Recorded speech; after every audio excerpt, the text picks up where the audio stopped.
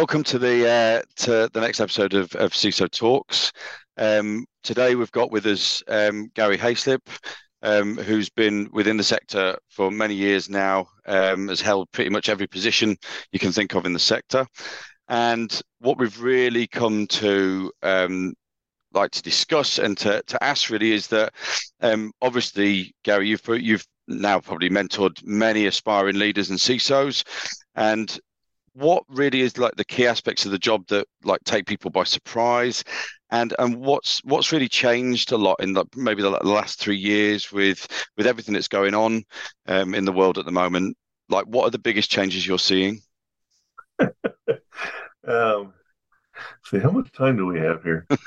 Um, well, the first part of the question you were asking about, some of the key aspects of the job that kind of catch people by surprise. What I find interesting is that, you know, I get people talk, to me all the time that, hey, my son's going to be going into cybersecurity, and someday he wants to be a CISO, or she wants to be a CISO.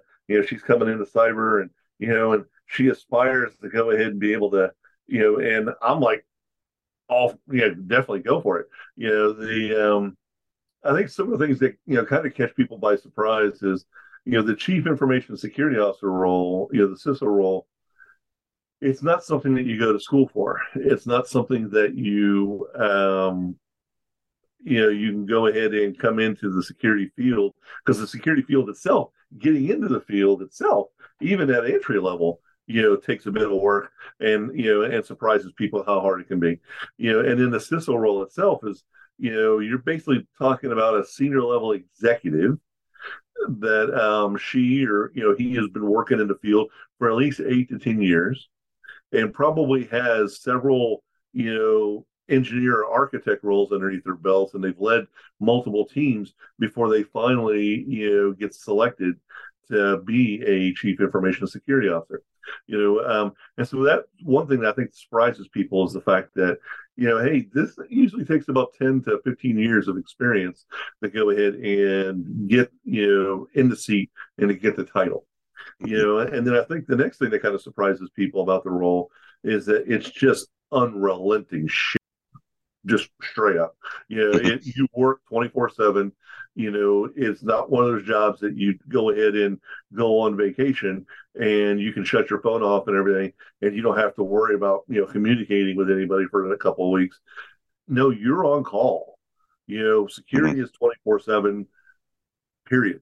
And if you're running security teams and protecting a company and protecting their assets, especially if it's a major multinational corporation, you know, unless you've got yourself a very, very good team, you don't totally disconnect and not talk to anybody. You're always going to be on call and talking to people and managing risk.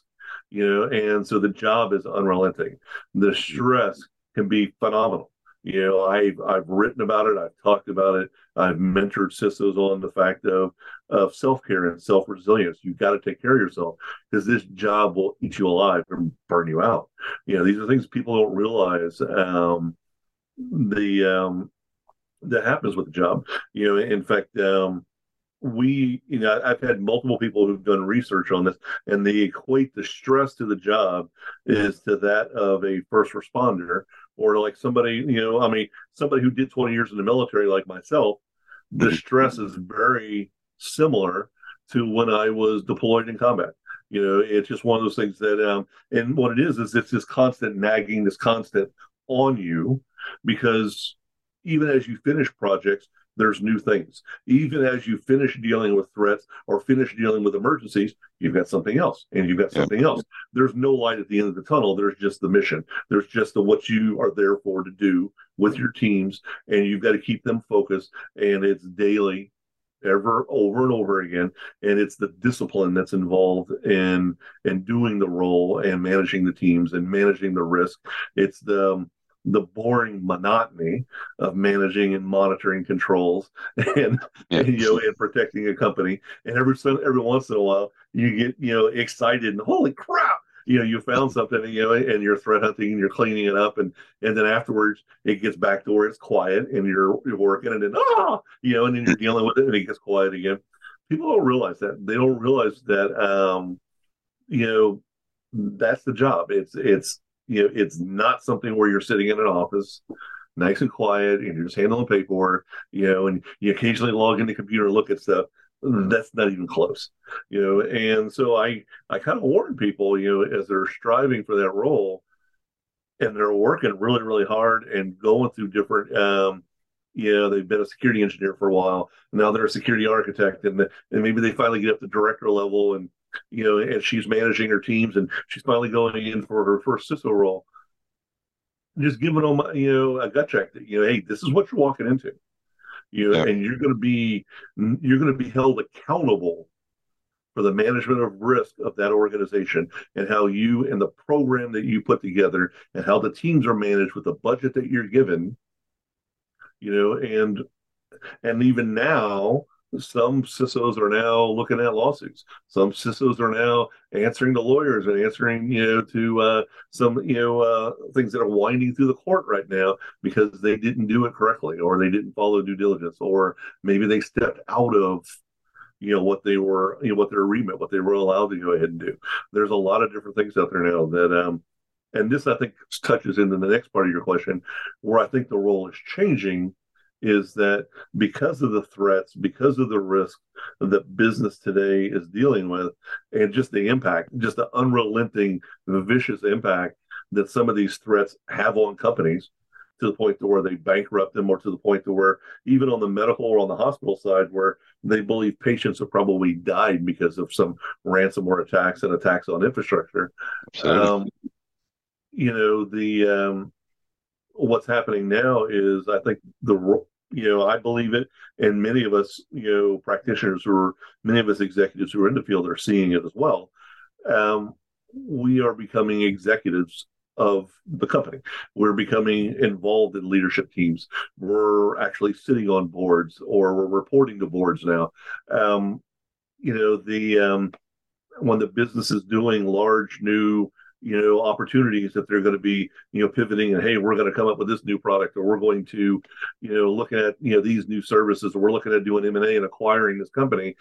CISOs are finding they're in the middle of that now, and that they're having to, deal with risk. They're having to hire a third party to assist them to review, so that they can go ahead and speak to, this is the impact of the business. These are issues that we're going to have to change. If you're going to M&A and purchase this company, their technology stack and tools and everything are this.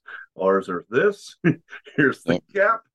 Here's what I would recommend, for the next 6 months, 12 months, 18 months, to reduce the risk exposure to the company, so that we can move forward with the acquisition. We're seeing more of that. You're Yeah, seeing a lot of that now with us, where, 5 years ago, you weren't involved so much with the leadership team, and now you are part of the leadership team, or you're very close to it.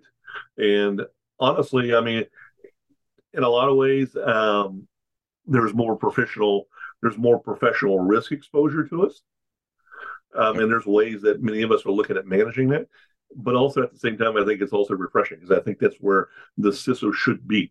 This role, and the value that, when it's being done right, when the teams and the program are being done right, the value you bring to the business, you should be at that level. You need to be at the leadership team level. And the reason is to be effective, you need to be able to see across the organization what people are doing, so that you can make changes, so that you yeah, don't get in the way. Because you're supposed to be there. You're supposed to be there to bring value, not get in the way and slow the business down. Now, there are times where you need to be able to say, hey, wait a minute. yeah, Before we do that, here's some things to go ahead and, some things that we need to be talking about here. The SEC says this, or, FCA says this. And so you can yeah, have that discussion. And so you can have that business discussion, and we as a team can make a decision of, oh, okay, then let's do it this way. And then we still move forward. You're not going to stop the company from doing something, but at least you can have that discussion on risk. And do we have mitigating steps that we can put in place? Do we need to bring in a third party? Or are we just going to accept that risk? But at least you've had that discussion about it, yeah, and that's what I'm seeing, where the role is changing So it's almost on a becoming daily basis, and now a lot of the federal regulations are coming out that I think are even going to be tying even more into it on how this role, is on the leadership part of the company.